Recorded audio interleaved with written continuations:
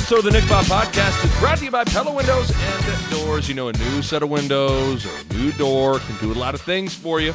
Change the look, can change the feel, the vibe of your home. But most importantly, it can add value to your home and make your home more energy efficient. Pella checks all those boxes and then some. And working with the people at Pella, second to none. So now is the time. Turn your window and door remodeling dreams into a reality with Pella. Give them a ring, 402-493-1350, or check them out online, PellaOmaha.com. That's PellaOmaha.com. And the Nick Bob Podcast is brought to you by my good pals at Runza. If you haven't taken advantage of it, you need to, because the Reuben Runza sandwich is officially available in all Runza locations. It is everything you love about a Reuben wrapped up inside the greatness of a Runza sandwich. So get to Runza today, like stop everything you're doing right now, and keep listening to the pod, and then drive and go get yourself a Reuben Runza. And while you're there, tell them your pal, Nick Ba, sent you. Okay, it has been way too long since I've had Bo Robert Ruud on the podcast. And, finally our schedules have both kind of allowed for us to be able to get together. And, of course, you know what ensued. Wine Pod. We talked about a bunch of different things, a lot of Nebraska football talk because it's been a little while since we've talked about some Husker football stuff. You know, then we get into some March Madness memories and, of course, a bunch of nonsense and laughter, all that happens when you consume a bottle of wine and you do a podcast with Bo Robert Ruud. That's pretty much what happens. So without further ado, let's get to it. Yours truly, Bo Ruud, Wine Pod. Enjoy. All right, here we go. It is a wine pod, but this is a... Can we be honest? Bo Robert Ruud's here. First of all, a couple of things. We're not in the normal pod room. We're in my screened-in deck because we're recording this on, is it Tuesday? It's Tuesday, right? It's Tuesday. Tuesday, March 9th. We got together at 4 o'clock, and we started talking, and next thing you know, it's 6 o'clock, and we're supposed to, the whole point of the wine pod is to drink the wine during the podcast. But we've said, you want to have a few, a little bit before you turn on the mics. We have basically finished this bottle of wine, and now we're going to record the podcast. So this isn't very smart. It's not smart, but this is a new attempt here, a new try. I think we try to go at it from every angle. Yes. This way, we're going to try most of the wines down. Now we're talking. Maybe that's what people want, because I think all people really want is to hear us a little tipsy and a little drunk. Yeah, the back half of the show is usually the best part. Yes, so I'm telling you right now, it's already happened. We have, really in all reality, we can say we each have one glass left, but this is like a half a glass left. Oh, yeah, I mean... And this bottle of wine is completely gone. Our wives are going to be waiting for us. We're going to be late for dinner for sure. My wife is she's doing mulch in the backyard with my 5-year-old. She's working. And she is... not happy. She just gave me the classic, the passive-aggressive, have you guys started recording yet? Will you guys quit just talking? But we haven't seen each other and hung out in a long time. You have been on the road calling basketball. We counted, I think, 40 games on this year. 30, and more than 10 got canceled. Yeah, so you had 40 games, 10 got canceled, but you did 30 games in the last, call it, 3.5, 4 months? Yeah. Since November 25th, which basically, it's been nuts. And the thing that's been made it more nuts is, this is the first year of the Charlotte thing of calling games because of COVID. You're doing it out of the studio in Charlotte. So, there were a couple times I would call Creighton games from Charlotte. So I would have been in, normally it wouldn't have required a flight and a hotel or whatever. So, it felt like I traveled more than usual because I did travel more than usual because, I went to Charlotte 4, 5, 6 times or whatever. So yeah, it's kind of wild to have this thing now be completed, but we haven't seen each other. Yeah, we haven't seen each other. I think we found time for maybe one pod in January. I don't even know. I was trying to research. I'm like, what's the last pod Bo and I even did? Because there has been a little bit of Husker news that have occurred since we've last talked. I don't think we can go through everything, but do we want to start with Husker stuff before we get too hammered and talk about stupid stuff? That'd be a good place to start from. And I think people, the reality is on when you're watching Jimmy Fallon or Jimmy Kimmel, they bring out Brad Pitt first and then the comedian you've never heard of at the end, right? Yeah, the 1 a.m. shift on even think of Saturday Night Live. They're playing the hits to start out with, and then the last sketch is usually like, they're like, hey, let's take a wild swing here. Yeah, with something somebody stupid. gets a wild try, but it's not the best stuff. Is the first 3 or 4 episodes when Sherry O'Terry and Will Ferrell they're doing the Spartan cheerleaders within the first 2 to 3 sketches. Yeah, they always do a political to start out usually. Cold open. Then it's like their monologue.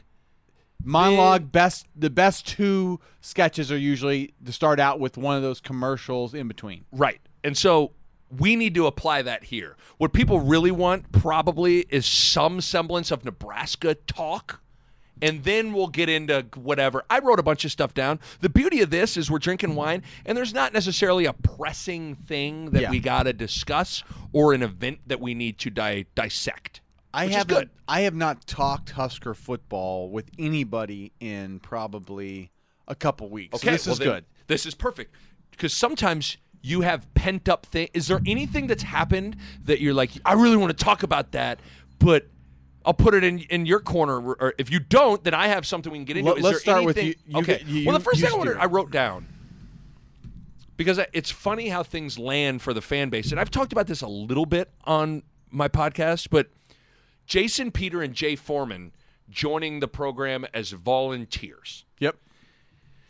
It's funny how that lands for certain sections of the fan base. Certain sections of the fan base are like, man, start the ring sizing now and get it all. Where are we parading, man? We going to start on Dodge Street and make it all the way to O Street? What we doing? Yeah. There's some people that are that, and then there's some people that are like, man, you got to stop living in the past, man. You got to move on. It's not 1995 anymore. I guess Jay, Jason. I think sometimes we outthink this stuff. Like these guys, they just want to help. They just want to help. Yeah, I didn't think much of it actually. I kind of thought the more good influences you can have on 150 kids, the better. Like right. If you could have, let's say, 20 more players around all the time, I mean, great. Like it's a good thing, right? It's a good thing to have like the high quality character guys around, kind of helping a generation of kids that maybe like it's not the same, right? It's just not the same kind of like mentality, right? So it's good to have those guys around. So there's no downside, and I don't think there's any reason to also overthink it. Like this is going to be the reason now. That's the reason. Like it's just it's a small part that is a positive. But small parts add up, you know? Correct. So for you, did you have anybody, because I do think it is important, I don't know how this was for you,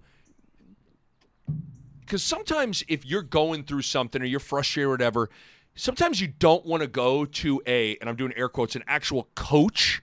You're a little scared to maybe go to, like when you were playing, you probably didn't want to go to Frank or to Bill Callahan with something you were maybe going through. And sometimes it's nice to have someone else that is like a liaison or go-between the coach. They're not quite like the coaches, but they're coaches, like, I think that helps. And especially for football where you're dealing, like you said, you're dealing with 150 people.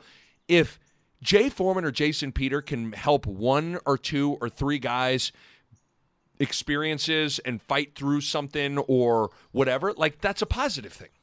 Exactly. I think you have more people there that kind of get to put some influence on those situations that happen, right? So coaches can't be there when they're working out. Those guys are going to be in there when they're working out. Jason's going to be in the weight room. It's going to be in the weight room. And then even when you're on the field, like a coach can talk to one guy at a time. And so, these guys are just kind of walking around. Like it just helps keep people engaged. And like I said, those little moments, those things add up. I think it's a net positive. But it's also not like you don't go size the rings because you add a couple former players as volunteers. Like they're volunteers. They're not there full time. It's a part-time thing. The guys that you look at Foreman and Peter, like I'm gonna assume they're just successful in their life and they have time to volunteer. That's not normal. Not everybody can do that. Sure. These are guys that have been successful, good players, like successful in life. They can come help. Great. Yeah. But I also think we talk about how it helps to have the players have someone to go between too. I also think those guys, Jason and Jay, could maybe have conversations with players that the coaches can't have. True. Does that make sense? Yeah. Like, you know what I mean? Like, maybe be more candid about something or get into something. You know, like, so I also think it can go both ways. What is it like? Because one of the things I was thinking about, I wanted to ask you with kind of this on the mind, but it's not completely dealing with this. Like, one thing that's weird for me with Creighton is, I'm not too far removed. Like, there are still people involved with the program that were there when I was there. Yeah. So things have changed, but not completely. Like, a lot of the support people there when Dane Altman was there are still there. And I've obviously developed a great relationship with Greg McDermott. I'm still around the program. I know all the coaches, all that stuff. So there's always a desire to protect the program when you're a former player. What's that process been like you? Because obviously now we all know about your brother being back on staff. What's that been like for you? Because it was like, okay, you went from Callahan to Bo Pelini, you know Bo, but then Riley, you don't know Riley, where there's not maybe that connection with the people. I guess what I'm getting at, because I think there's a lot of people that always wonder what it's like for former players. Because, Bill Moose had a quote at one point of taking issue with apparently some former players have been a little more critical of the program. I'm not even sure who he's maybe necessarily getting at.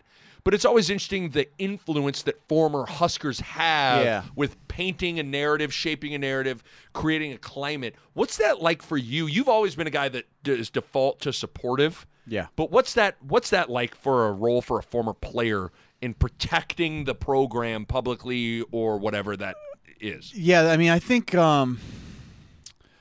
funny. I think this is my first, doing this podcast is probably my first step into like having a voice, a public voice on Husker football. But I mean, before that, I always leaned, protect the program, and I still will. I think it's almost even less as a former player, as just like a Nebraska fan that I was born and raised. I think you always default protect the program, whatever that means. That doesn't mean you can't be honest in criticism, but I think there's a line that you can cross that is like, this will cause problems for the program. Right. Like Tommy Frazier, I think, has crossed that line a couple times with some of the things. Yeah, I mean, and Tommy, if anybody's earned the right to say whatever the heck you want to, but it's also like, there is that responsibility. It's like, what's that doing for the program? Is that going to help it or is it going to hurt it? Like, and I think most of the time criticism hurts it unless it's like, there's somebody there that really is a cancer that's not being like, oh, that guy, like, why won't somebody say something about that guy? Like, and so that's where that's maybe the only place for criticism. But I'm always really, really slow to criticize. Yes, and I can vouch for that because you have to earn it times 10 before I even before I stop trying to defend you. And I can vouch for that because I've had numerous conversations just hanging out. Like, you've always been, your default has been protect the program, support, and it's just a weird. I was curious what that was like for you because it's just, I think it's a weird. One of the great things about Frost coming back is that he's a former player. Yeah. And one of the hard things about Frost coming back is that he's a former player. And you know what it is, not everybody on a football team loves everybody, and so it creates this weird dynamic with certain former players or whatever. But the Jason and Jay thing, I mean, listen, it can only help. Like you said, it's not. Is this going to be the difference between your, figuring out where the championship parade's going to be or not? Obviously not. But I think it can only help. Did you think one of the things I also, and maybe these guys, this is what they got to say. Both those guys have gone on the record in the Journal-Star, the World Herald, or on 1620. Both those guys have said that when they've gotten inside the walls and in the weight room and seeing the guys, that they feel like the talent is there. Like, well, and I also this I think was from Jay Foreman. Yeah, said something along the lines of he was kind of almost expecting that they weren't going to be working hard. Right, and he said, those guys work hard. Like I think Right. Duval's got them working hard. Like there's a lot of things going right. That when you get, I think from the outside you go, oh, are we doing things right? Well, I mean, yeah. You're not sure, right? So I think it's good to hear that, right? It's good to hear that, like okay, you see some talent, you see really hard work. Now, there's some things missing. It's putting. What do we need to do to put it all together? But I think that's the part that when me and you have been doing these, Recap recaps pods and all that stuff, and we talk about Husker football all the time, there's something that we're trying to put our finger on that we're not exactly sure what it is between talent, culture, coaching, and winning that is just like we can't get the W's we want right now. So yeah, because I had a long podcast chat with Dirk Chatlin, and Dirk had because one of the questions I asked Dirk was, is Nebraska closer than we actually think? My eyes tell me that they're not, but they're actually the results kind of tell me that they maybe are. Where it's like, I think, what is it? Frost has of his 20 losses at Nebraska, 12 are by one score or less. Yes. Like, so you kind of look at the results, you go, well, maybe the result says that they are closer than you think. But I think what we're getting at is like, what's that thing that isn't happening between, okay, working hard, weight room, talent, this, that for whatever reason on Saturdays, they're not on the right end of the scoreboard. And so Dirk said something really interesting, though, that I want to bounce off you. He said, and I tried to go back and listen to it and write it down. He said, sometimes I think we confuse inconsistency with a lack of concentration. Or is it because they just aren't as good or as talented? Like sometimes does that make sense? Like sometimes, I listened to that podcast when I was in California, so that was a really good podcast. It was a good one. And I thought, like, because it kind of, something about that comment, if you ever have someone say something to you and it's like, it kind of cuts you at like what you've been thinking about, like, I guess what it is, it kind of pinned me down to be like, you know what? I think I'm doing that. I think I am doing like this holding penalty and this fumble and it's that you're not concentrating, where it's like, no, the best players concentrate the same amount. They just are better and they don't make that mistake. And so that's what's weird. Like somebody, Dirk saying that made me be like, you know what? Maybe the answer to is Nebraska closer than we think or not? Maybe the answer is they're not close. I would say it's here's what this is where it's tough. I think it's a combination, right? Yes. It's a combination. I don't think we're just like we're so much less talented. I think there's like a combination of we're talented to a degree, maybe not at the positions that we need to be, though. That's what I was just going to say. And that's where it's like, if we're taking a hard look, I mean, I think where we're seeing is the offensive skill positions have not necessarily flourished yet in 3 years under Frost. I mean, I guess the first year it was like That's what's so weird about it. It was clicking a little bit more, and that's where we're having trouble. Trying to make sense But of. the last 2 years, like offensive skill stuff, I would lean towards saying that is more the issue than it is like those guys don't concentrate. I don't know that. I don't think that's the case.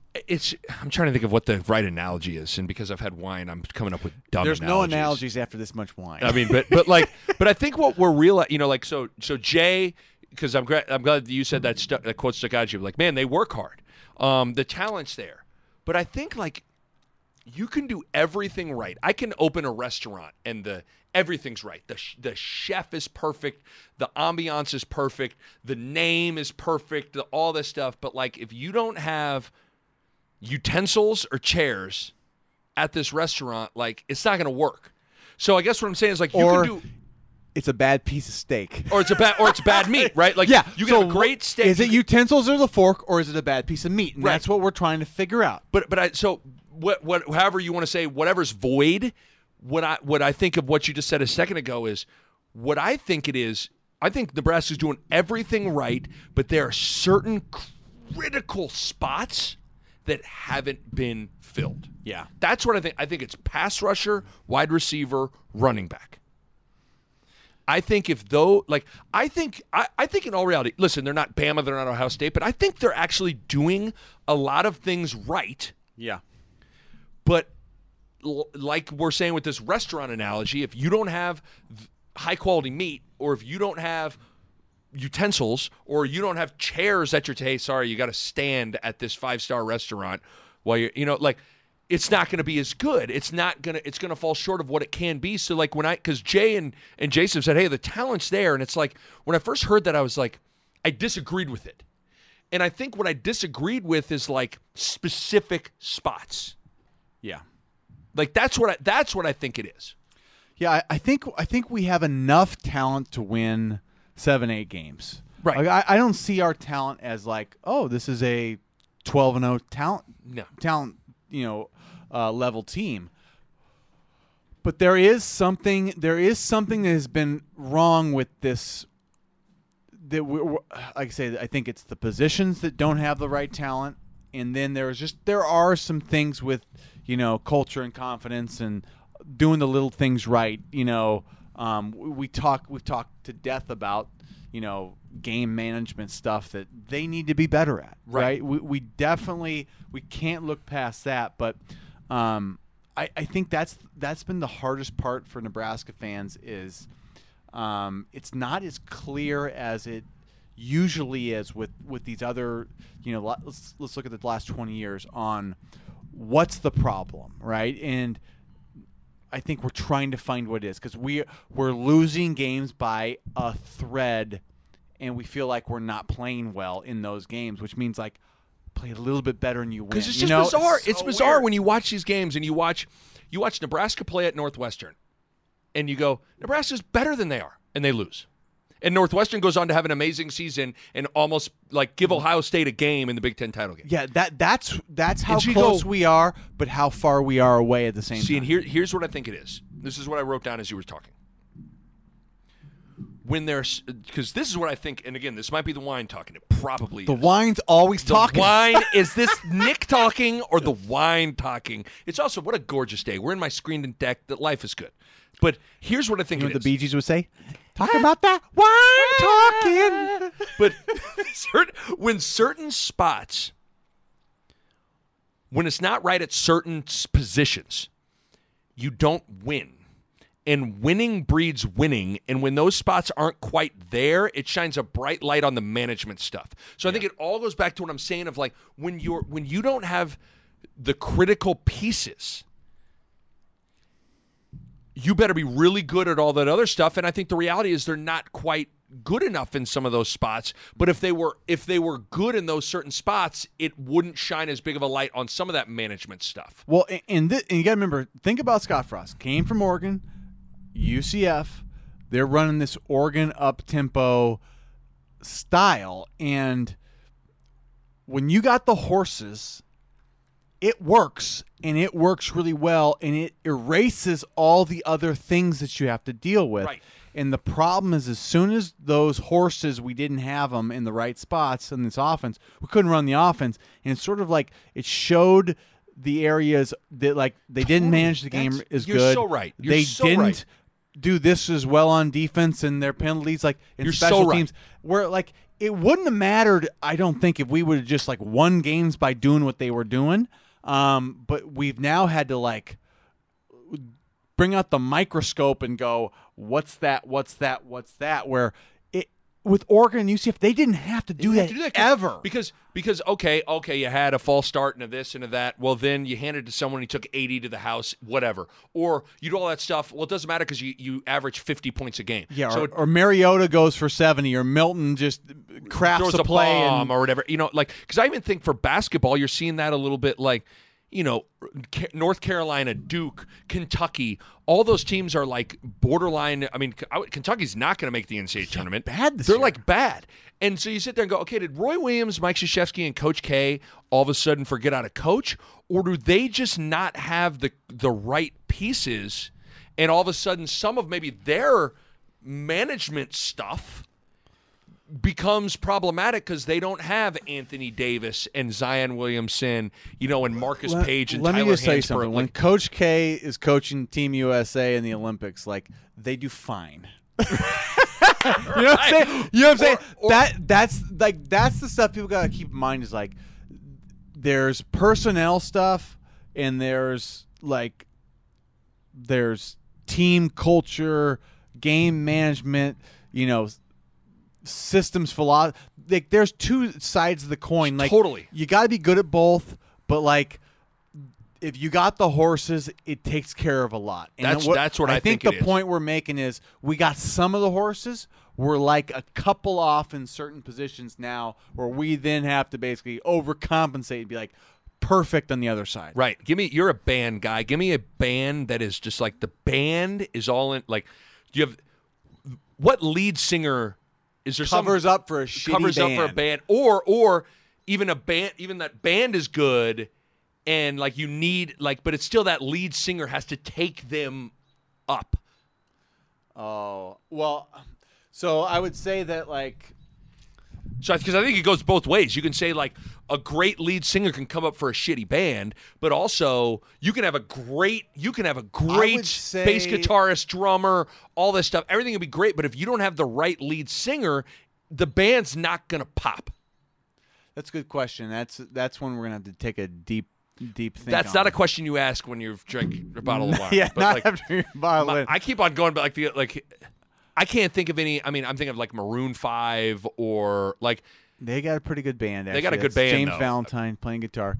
I just remember on the movie Almost Famous, it's the guitarist Russell was his name is Russell Hammond, and he was above the band. He was hey, I'm past these guys now. So right. I think his music I think that's an example of But you get the point of what I'm trying to make of you can have everything in place, but if you don't have the right specific lead singer, it's not going to pop. And I think the more I think about Nebraska, I think they have a lot. They've done a lot of things right, but they don't have certain spots that are critical to what they want to do. Well, and we'll see this year. I mean, Adrian Martinez is. I'm not writing him off yet. As funny as we've been on his case. Oh yeah, we've been hard. We've been Ross and Rachel. Adrian Martinez is Rachel, we're Ross, or vice versa. We're on again, off again. Yeah, it's a love. It's we were on a break with Luke McCaffrey. What was that? Was that Emily? The girl's name was Emily, the British girl, and then Rachel got really jealous. But we knew we'd come back to Rachel. We'd come back. Ultimately, Ross and Rachel were meant to end up together, and that's how it kind of feels like. And so Adrian Martinez has the this runway is the drunkest again. Conversation. I hope this makes sense. Hey, drink a bottle of wine before you listen to this, Maybe that's and what it you will tell make people. sense. Two drunk guys, the two most hammered guys in the bar are the only two people that understand each other, right? So that's maybe what this needs to be. But I think in all reality, it's true. Okay, so this will bridge me into another thing I want to ask you. All right, let's take a quick break from the podcast. Talk to you guys about Pella windows and doors. Putting in, new door, new windows. It's exciting, but sometimes you don't even know where to begin. Let me help you out. First of all, you got to go with Pella. And when you go with Pella, there are a couple of directions you can go from there. You can schedule a free in-home consultation. That's right, free, Free. You're going to get a Pella expert out to sit down with you, take a look at your home, and they're going to be able to put a game plan together that fits your budget, your wants, and your needs. Or you can head out to their showroom. Showroom's available in Lincoln and in Omaha, and the showroom's really cool. Sometimes it helps to actually see the window and see the door to get a better feel of exactly what you're going to be putting into your home. So the showroom's a great place to start as well. Any direction you go, just know the Pella can 100% provide window and door solutions to any home. Check them out online, PellaOmaha.com. That's PellaOmaha.com. And the Nick Bob Podcast is brought to you by my good friends at Runza. If you haven't done it yet, you need to take advantage of the brand new menu item that is available, and it's the Reuben Runza sandwich. It is every single thing you love about a Reuben wrapped up inside the greatness of a Runza sandwich. And one thing I've loved watching over the years with Runza is how they have evolved the Runza sandwich into it. There's a vegetarian Runza, there's like a black bean Runza. There's so many different kinds of Runzas, and guess what? They're all fantastic because there's just nothing quite like the greatness of a Runza sandwich. And if you're a Reuben lover and you're a Runza lover, well, guess what? The Reuben Runza it's going to blow your mind. You're going to love it. So get to Runza today and try the new Reuben Runza sandwich. And while you're there, tell them your pal Nick Baugh sends you. Okay, back to the podcast. You bring up Martinez. Should Nebraska, and I think Frost has said that he's waiting until the end of spring to see where he's at, should Nebraska go get another quarterback? So right now on the roster, you'd have Martinez, Logan Smothers, and then Heinrich Harburg as your kind of like, that's your three deep at the quarterback spot. Yeah. I mean, all of a sudden you sit there and you go, okay, if Martinez goes down, which he has pretty much every year he's been a starter. Yeah. All of a sudden now does that quarterback situation get like, oh my gosh, what do you do? Do they need to bring in somebody? How do you see that situation? I'm not opposed to it. I think here's, in my opinion, this is Martinez's team next year, ride or die. But if you got a Peyton Ramsey, Noah Vedral in the transfer portal, that's just an insurance. That's an insurance piece. Like you can't be. This isn't a shot on Martinez. This is like an insurance that like. I don't know anything about Smothers, and we don't want a true freshman. Heinrich Harburg's not ready to. I mean, I wouldn't think he's ready to go. No, he needs a couple years to develop. And he'd probably tell you that right now. Right. So that basically means you got two quarterbacks. Like you need three. So if you got a veteran quarterback that could run this system. But what's hard about that is what in the transfer portal, there probably isn't a lot of guys that are like, hi, I'm Johnny Quarterback in the transfer portal. I'm willing to come to a situation where I don't really care if I'm the starter. In fact, I'd like to just be a guy that just makes you feel better on Saturday in case your starter goes down. Here's that's what made Vedral so damn attractive initially. Vedral seemed like he was just like, hey man, I'm good. Here's where it would be attractive to somebody in the portal. Like let's say we got of around the country, spring ball happens, June rolls around, somebody gets dinged up.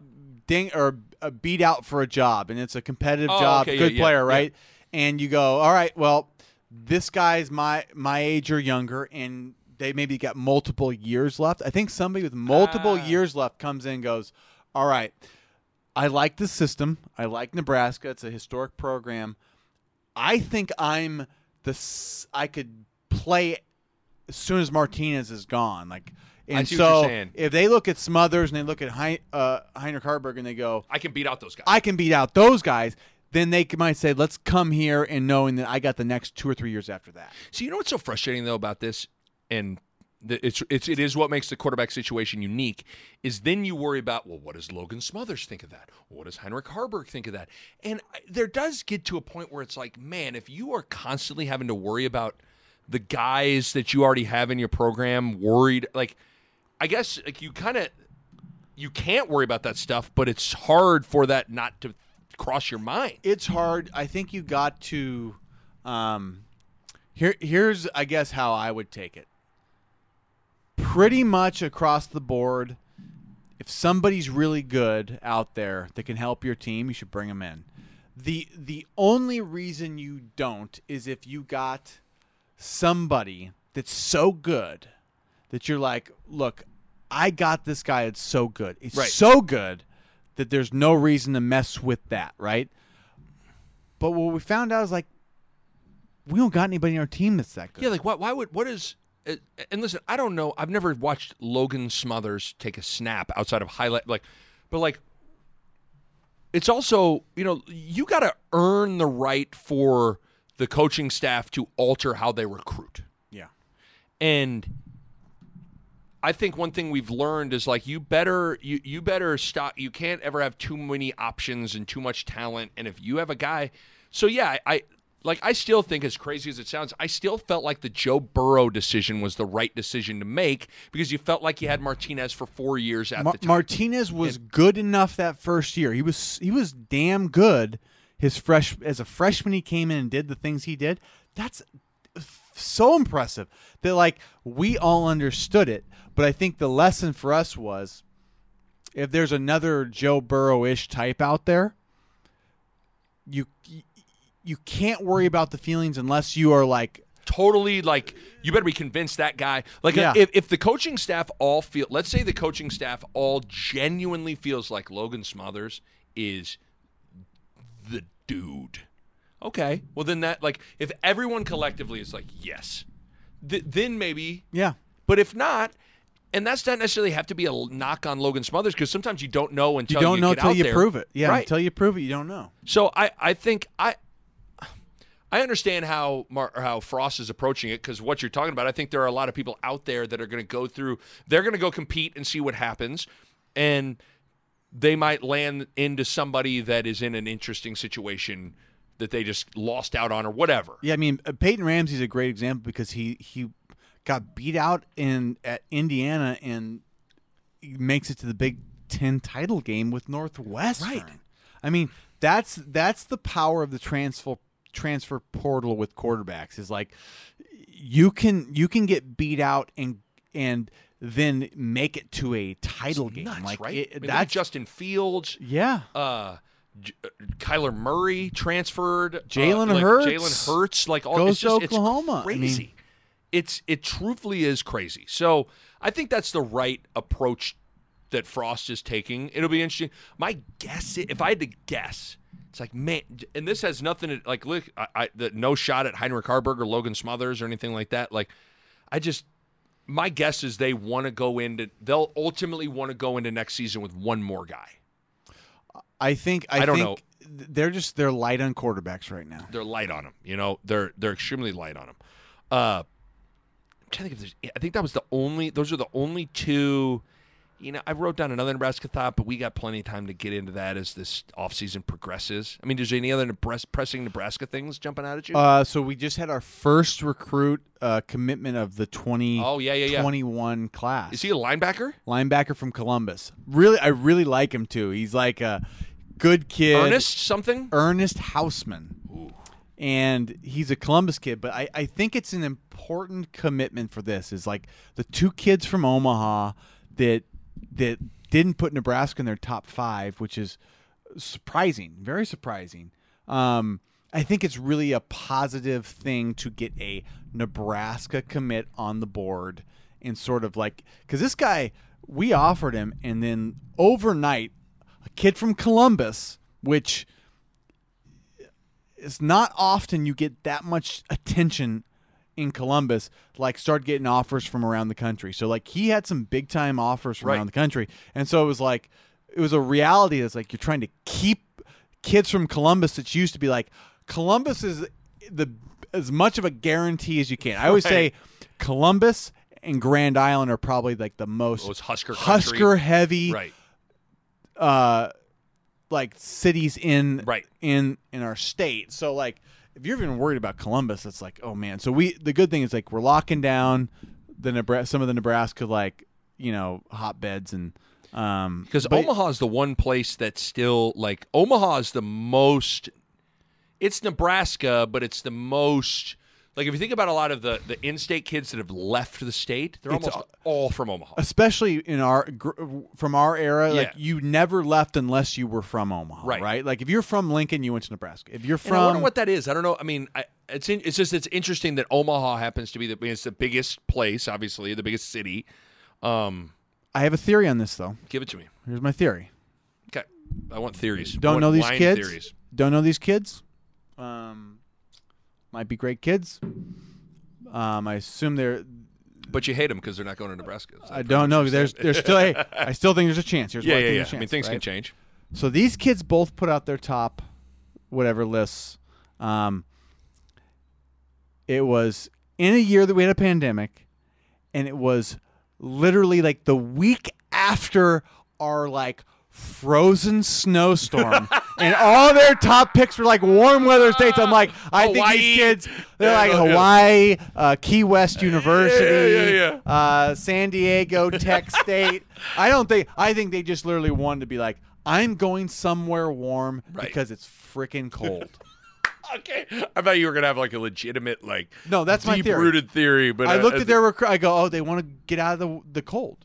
It was a brutal. It was a brutal February, It's brutal. And I completely. Because I was. Who would want to be here? Even I love this place, and I was like, "Get me the hell out of here." This place is awful. I made the greatest decision in my life. Me and my wife jumped in a car. We drove across the country right before the storm, and we spent 2 weeks in Palm Desert, California. It was 75 to 80 degrees every day, and that's when these guys put out their lists, and I go, honey, look at this. I go, they don't want to be in Nebraska. I go, but look where they want to go, somewhere warm. I go, I get it, right? We stopped in Tempe, and we stayed next to Arizona State. Yep. And I was walking around Arizona State campus, around their stadium, and I was like, oh man, I've been on that campus because Creighton played at Arizona State 2 years ago, and it's the middle of December. It was right before Christmas. You're walking around on campus. It's cactuses and palm trees, and it's 75 and sunny, and you're just kind of like, it illustrates the uphill battle that Nebraska does have at times. Yeah, I mean, Nebraska should literally like recruit. Okay, we're doing all our visits from May to like October, and you bring someone in February. Yeah, I mean, the problem is if you go to here in February and then you go to Arizona State in February, you go, oh, this sucks. Yeah, that's our battle. But like our summers are great. Yeah, our falls are great. Our springs are great. It's just our winters for kids that don't want to be in the cold. No question. That's a battle. But no question. Side note on Arizona State. Give it to me. My wife is a little bit younger than me. She's 6 years younger. She's 30. I'm 36. Our era, there was a stigma about the women that went to Arizona State. Am I incorrect? I felt like I was correct. That girl, why does Arizona State was a party school?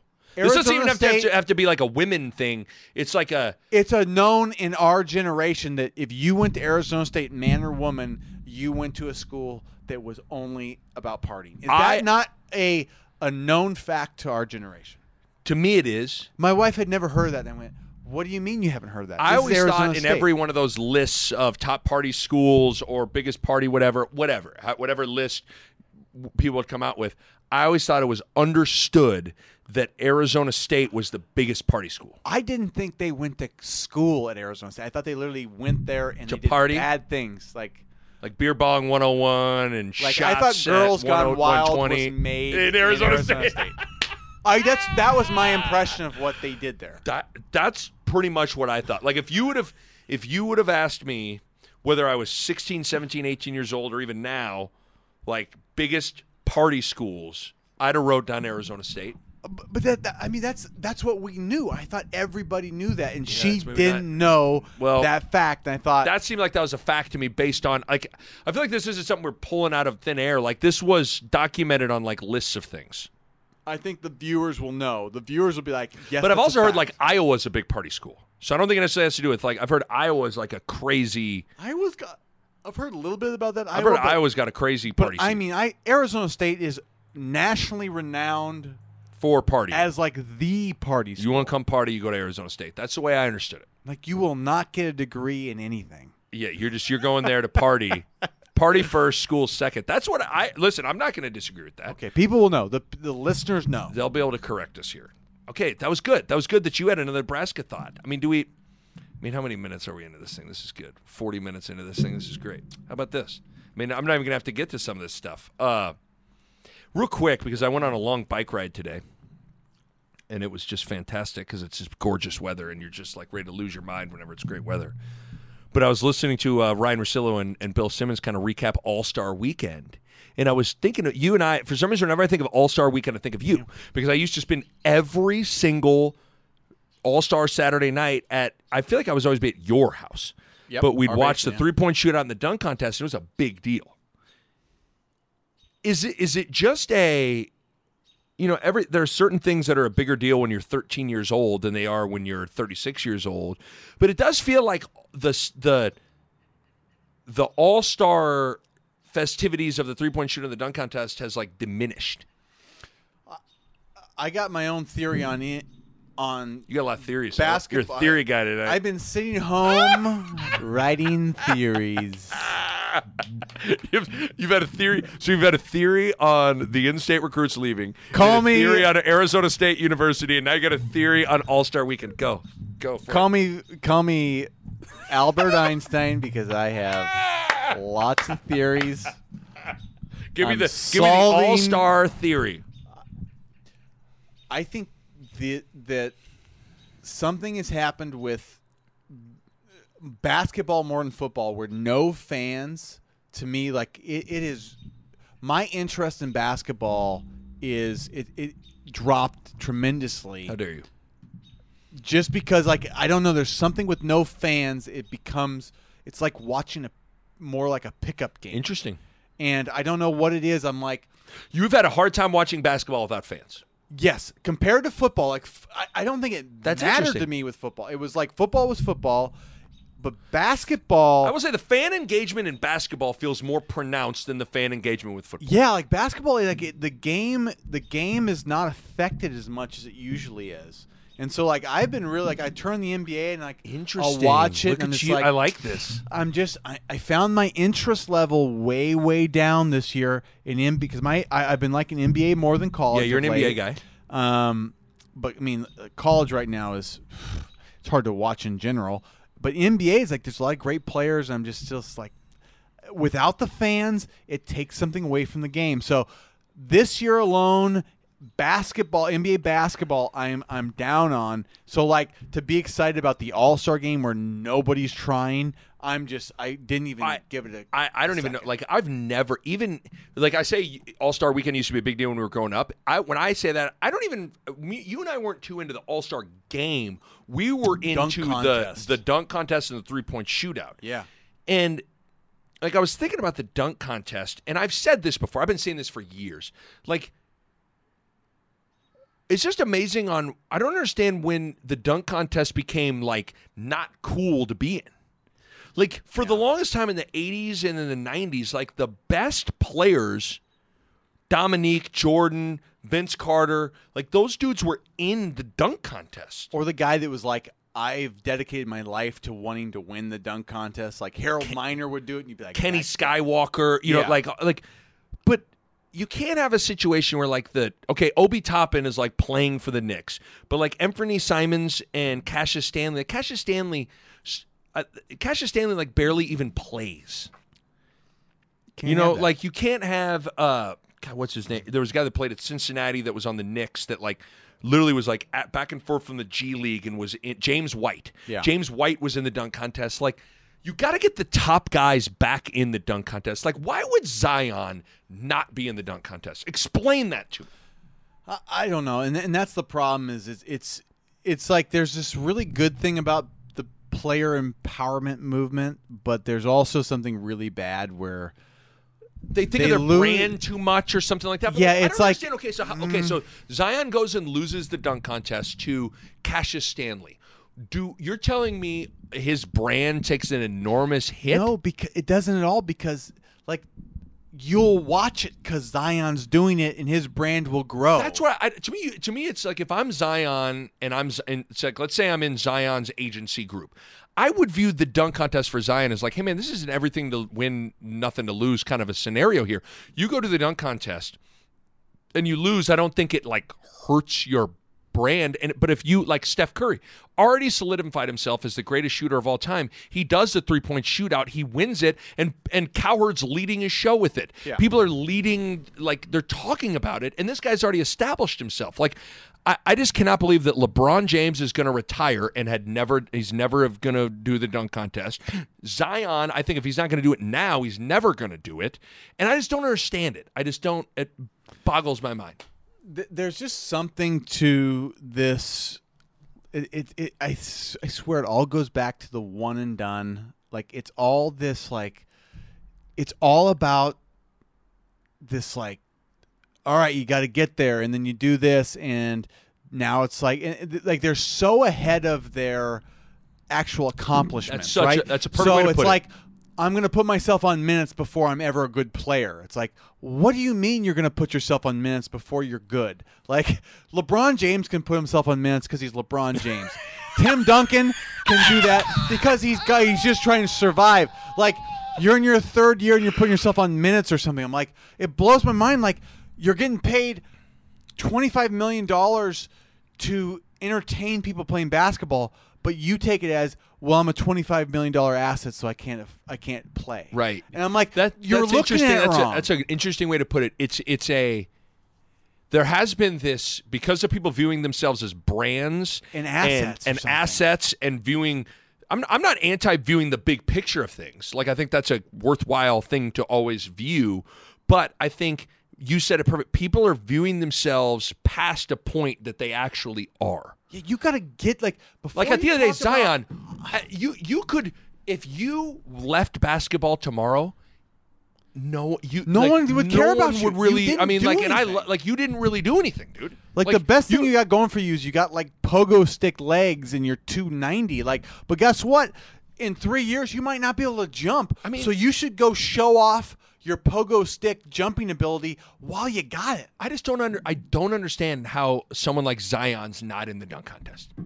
Like that it almost, and there's no way to do it, I guess, but I feel like the league should be in charge of who's in the 3-point shootout and who's in the dunk contest. They should have to be the ones to appoint who's in and who's not. It's just it's amazing though, the opposite happened. The more money you pay somebody, the more power they have to just not do anything. Right. I mean, it's where when everybody gets paid $1 to $5 million, that's what it is too. You're oh, dude, I'll go do the dunk contest and make $50,000. But when you're making $30 million, you're $1 million to the winner of this is not worth my time. It's a good point though that with the All-Star game, or the All-Star dunk contest and all that stuff. I guarantee when Dominique and Jordan had their epic duel in dunk contest, that meant a lot for marketing dollars and all this stuff. It mattered because the salaries weren't what they weren't near as good. And so I also think, the best thing that's happened is the explosion in salaries, but the ramifications of that are things like what we're talking about. If guys aren't the top, I mean, you just go look at who was in the dunk contests and all that stuff. It was a lot of the top. Sure, you had your D Browns and all that stuff that weren't necessarily great players, but so you've had a lot of who's who guys. Kobe did it. Kobe did it. Out, yeah. Vince Carter did it. Jordan did it. Dominique did it. Dr. J did it. T-Mac did it. Larry Bird. When did Larry win the 3-point shootout? When did he? A couple years in a row, I think. He did. I mean, and Larry had the epic story of when he walked into the locker room for the 3-point shootout, and he said, "So which one of you guys are getting second?" I mean that's just great. That's where legends are made, guys. Just drives me nuts. Legends are made. It drives me nuts. We will. But it's this. We're living in this world of when you. That's such a good point, though. When you get so much money and so much value in yourself, you end up being protect the value, you do nothing, and it's so counterintuitive. It is weird. You're. If you don't pay anybody anything, they work. You try that much harder, and you do more to succeed in a weird way. Yeah, it's almost like a shoe company startup that's had a good 2 years starts to think of themselves as Nike when they've only had 2 good years or a good year. It's you're not Nike yet. Or I think I'm going to be Nike, and everybody's projecting me to be Nike, so I don't do that. It's I don't need to do that. It's what? I just don't. I don't know. I'm how is Zion not in the dunk contest? I mean, even who was it? It was was it Kawhi or Paul George that they had on minutes? Well, Kawhi's been on load management forever. I mean, it was somebody I can't remember. This was maybe a couple weeks ago, and it was they. I think Tyronn Lue was the coach. Who was he coaching for? He's the Clippers. I think it was Paul George, and I literally think it was there was 2 minutes left in the game, and they they hit their minutes, they had made a comeback. Yeah, and they stopped, and they take him out, and I'm there's 2 minutes left in the game, right? Remember, what are you talking about? Even I might be way off on this. Is it Steven Strasburg's the good pitcher for the Nationals? They had him early on in his career on like a pitch count inning limit, and he hit it as they were like pushing towards the playoffs, and they were like, "Do we keep?" It's like, what? Well, yes, Like, that's I mean, what you're there for. Like, there's this.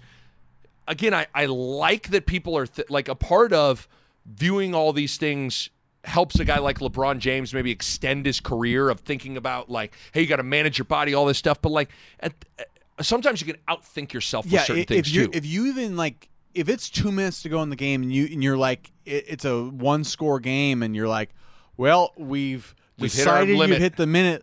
Like, you got to build some flexibility and be like, this is the sport. We're playing the sport. The sport is to win the game, to entertain the fans. Like, do that. Totally And then, agree. you know what? Figure out the minutes stuff later. Play 2 less minutes next game. But, like, don't. Or 2 minutes isn't going to kill you. That's the point. Like, it's like a dunk doing contest. the dunk contest how is is that like a rite of passage. Like, do the dunk contest your first 2 years. You know how many people would and have then watched don't the do dunk it. contest if you knew Zion was going to be in it? Yeah, it should be every year, like the 2 best rookie dunkers and the 2 best sophomore dunkers, Right. Or should be going in at there. it, you know? I mean, And that's then how you it know should what? be. You graduate on and let somebody else earn it. But just- there has to be this like earn your place thing that doesn't exist now. It's all like, Man, I don't need to do Nah, dunk contest. I don't need to do that. check Like, out I my don't- I brand. don't- Like, you know, check out my brand. Yeah, it's like, okay, all right, that's fine with me, I suppose, but I just couldn't believe that. I love getting old because this is how we talk now. I know this is good. Well, speaking of being old, we'll kind of be look back here as we wrap this up. It's March. It's March Madness on the horizon. Let's have a little March Madness kind of nostalgia as we wrap this up, as we're about an hour into this bad boy, buddy. We have the NCAA tournament in, I mean, almost 10 days from now ish. Do you have favorite NCAA tournament moment in your lifetime? And I'm gonna, rather than saying a certain from 2000 on, like, I'm gonna leave it up to you of when you felt like you could digest what you were watching. Like, yeah, we were the Leitner shot. We were freaking like what, 6 years old. Like, I don't remember. Like, I remember it. watching. I remember it. I remember the Fab Five. I remember watching Miles Simon and Jason Terry in '97. I remember Cornelius Williamson in Arkansas in '94. Like, but I don't think I appreciated it. So I guess you can take it how you want. Do you have a favorite NCAA tournament moment? Anything? I mean, it can be a team, it can be a game, it can be like what My memories run Early on? deep in the 90s, early 2000s. I was lucky enough.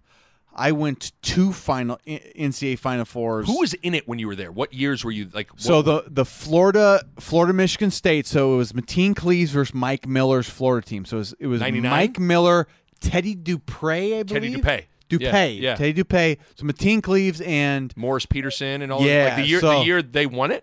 so Mateen You were won it at that the year though. Oh yeah, yeah. So me and a buddy of mine, Mark Heisers, we snuck down the student section. We literally found pom poms, Michigan State pom poms, put them on our heads like we were, and they thought we were in the student section. So we just ran down there. We were 3rd row. Oh my God. It was unbelievable. And this is another great story. The year before was the Duke year. Yeah. Where Duke came back. Remember, Duke came back on Maryland from down like 20, and they ended up when they had Dunleavy, Jason Williams, Yeah. Booze. I mean, so I got to watch some really great basketball. God. But this is a story. I don't know if you even knew this story. I'm sitting there like up in the bleachers, up in the rafters, in between games or something, just kind of mess around, and like all of a sudden, like I turn, like I just felt somebody stand above me. I turn around, I looked. It's Muhammad Ali. What? Yeah, I don't know if I ever told you No. this. It's Muhammad Ali. Just standing there? Just Standing there looking at me, and you know he kind of does the. Yeah, at this point, he had like Parkinson's. the fist. and he's to doing face, the give me fist like, thing. yeah. He's doing the fist thing. What? He hands me a card. It's a card of him, and it's signed. What? Yeah. I'm Nick. I don't know why. I don't know. I never told you this. What? Muhammad Ali just like appeared. So he gave you his autograph, kind of a thing? Gave me his autograph card, and I gave it to a charity auction, the American Heart Association charity auction. Yeah. This was like a handful of years ago. I donated that as one of the auction items, but holy shit, Muhammad Ali just appeared. I cannot gave believe me an autograph, and I was there's just very few things in your life that I don't know about, and I can't believe I don't know. I don't know why it was one of those It moments. didn't make the cut, huh? Well, it was just like it was one of those moments. I don't know how you describe it. Like he appeared, he shook his hand, he gave me the fist, handed me an autograph card that I didn't even have. I was like, oh, this is great, and it disappeared, walked away. Wow. But Muhammad Ali made an appearance in my life, and I was just like, That's pretty big time. it was like a moment. It was just a moment where it's like, I don't know what this means. It happened, and that was it. And I don't know that I ever really like thought about it past that. That's pretty like. Well, here's the thing: is like when you're little, you don't you don't have enough life experience, and you just don't appreciate stuff. Probably. I think it was in 9th grade. So I mean, I was literally like, I mean, this is amazing. You realize it was amazing, but there's a difference between again, you know the story of when I met Michael Jordan at Michael Jordan basketball camp. Like I appreciated that, but I feel like even now I would appreciate that more. I mean, it's different when you're 12 or 13 years old, or 14, 15 years old. That's crazy. So yeah, that's my. I got to see some being at unbelievable 2 Final Fours, basketball games at the Final Fours. Yeah. Met Muhammad Ali and. Yeah, but I think that those 90s, it doesn't get any better than those Kentucky teams in the 90s, those North Carolina teams, Arizona. Arizona was really good with Miles Simon and Mike Bibby and Jason Terry. And I don't know if it gets better than that 90s March Madness. It was really good. I mean, there was a stretch when Kenyon Martin and Cincinnati were in the 1 seed, and then Kenyon Martin, I think, broke his leg. Was nuts. Ron Mercer was a great player at Kentucky. Oh, yeah. Yeah, because I wrote down, I still think the best college basketball team in my life is the 2001 Duke team with Battier, Jason Williams, Chris Duhon, Carlos Bruiser, Mike Dunleavy. Like, it's insane. There was an ESPN Classic game 3 or 4 months ago of 2001 Duke, and I'm watching it, and it was insane how good. First of all, Jason Williams was too bad he got hurt. I know, because that guy was going to be a really, really good player. Yeah. I feel like I can't help but, for me, because I knew everybody on that team personally, the 2008 Chalmers shot against Memphis to take it to OT, and then they win it in OT. It's hard for me to not have be my. That's probably one of my favorites. That was a crazy final minute. Yeah, like that team was one of my favorite moments from anything past 2000, like the later years. Yes, that's probably the last time I was like, man, this is unbelievable. Because I even thought the two Florida teams that won back-to-back titles are pretty good. With Joakim Noah and Al Horford, those two 06, 07 are good, and then the 2008 KU Chalmers shot. But also, when I was thinking about individual runs, that was also the year that was Steph's run. That was a good year. Because that was our first introduction to, I'd heard about Lil Curry, and I had maybe seen him on ESPN a couple times, but I looked it up. So because you realize Davison lost to KU, in the Elite Eight, but he was balling. He was balling. So he had Steph in his 2008 NCAA tournament. He had 40, 30, 33, and then 25 to KU and lost. And that KU team, Sharon Collins, Mario Chalmers, Russell Robinson, Brandon Rush, he is lighting these guys up. Yeah, that showed everybody this guy. That showed me at least. I was like, this guy can play with anybody. There are certain guys there, because we've seen guys have good NCAA tournaments, but there was something about the way he did it that was even though he had no muscle, he had a baby face, you were like, this is special. Because here's the thing the NCAA tournament does that I'm hoping they'll still even do this year is, even if a season is blah, electricity will happen in the NCAA tournament. There'll be 2 or 3 guys that come out of nowhere that you don't even really know, and then there'll just be something that happens when they get in that tournament where they go, this guy's on fire. Right. And they'll just like it will just happen, and then they'll rise to the occasion, and you just don't see that as much anymore. Where guys rise to these occasions and elevate everything about the game. And that's the great part. And it's really fun when they're from a mid-major. It's really fun from it when it's smaller like schools. Like TJ Sorrentine from Vermont beat Syracuse. And remember, Gus Johnson had the great line of Sorrentine from the parking lot when he hit a deep three against the zone. That's always fun when it's a mid-major. But it's like when Steph had 4 in the first round against Georgetown, he had 40.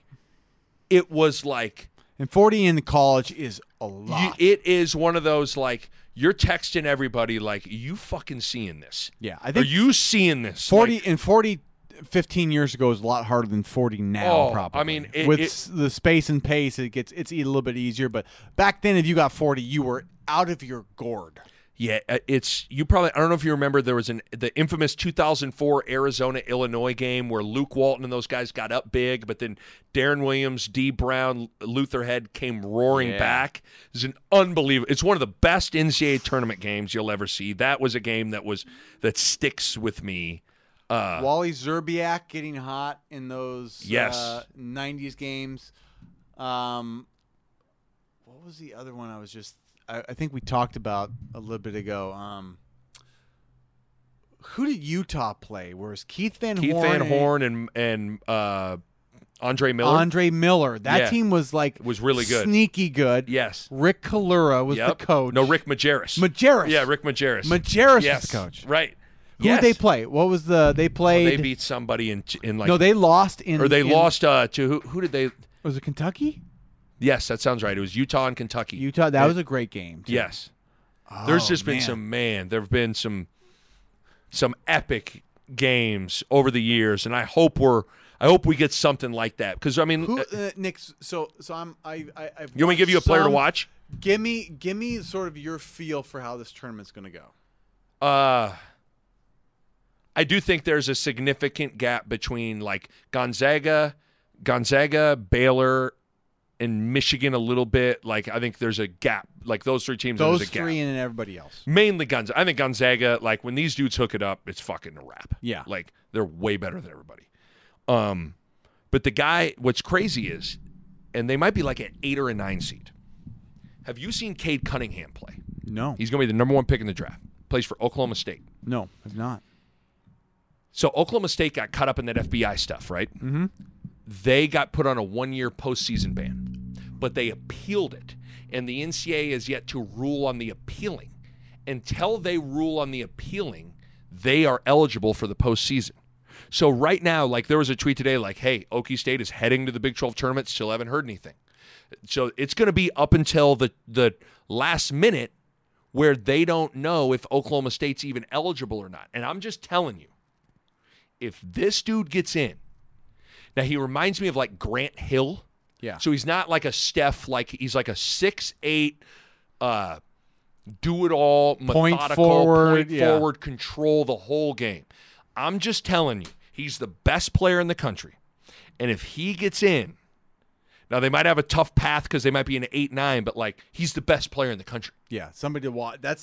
Cade, if I give you one guy, it'd be him. See, that's my favorite thing about the tournament, though. It's like you pick one guy every day just to watch. Yes. Essentially, it's like right. Who's the must-see TV? Who's the must-see TV? I mean, 2 years ago it was Zion. Like getting to watch Zion was like, wow, this is amazing. Right. Like you get to watch every moment. He brought electricity. Right. Or you get a Jimmer Fredette. Or a Jimmer, It doesn't always have to be the best, like the number 1 pick, but it's somebody that brings the electricity, and you got to find that guy.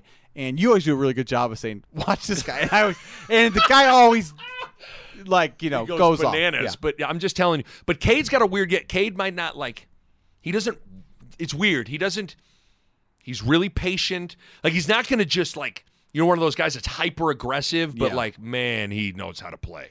Like, but so it'll be interesting. Like if Okie State doesn't get knocked with this official like appeal and they're out, like they got the best player in the country. Like you got the best player in the country, you got a shot. So there you go. We're an hour into this thing. Should we wrap it up? It's midnight right now. I mean, it felt like we started. It was light out. It's now dark out. We're in the screen and deck. It's perfect. Like, could the weather be any more perfect right now? Like, okay, so it is 66 degrees right now. Don't mind that. This is just so good, isn't mind it? that. All right, man. Well, this was long overdue. People are gonna have to interact with us if they like that we cashed the bottle of wine pretty much prior to doing the pod. I think it led to Bo. You had theories. It led apparently with Bo. Einstein entered my brain, and I got theories. Everyone. I feel like this pod was like I present a topic, you saying I have a theory on that. I have a theory. Excuse me, mister. I've been in the lab all day. I have a theory. Oh, man. You had a lot of theories, and I heard a story about you and Muhammad Ali that I've never heard before. So that's it. You know what? That means it was a good podcast. Okay, we'll do it again soon. Let's not wait like a couple months in between wine pods. All right, pal? Let's do it. Okay. Appreciate everybody for listening. Peace. All right, my thanks to Pella. If you're thinking about a new window or a new door, now is the time. Check them out online on the web at PellaOmaha.com. That's PellaOmaha.com. And my thanks to my good friends at Runza. Best fries on the planet, great burgers, cheese Runza, delicious. The food is simply fantastic.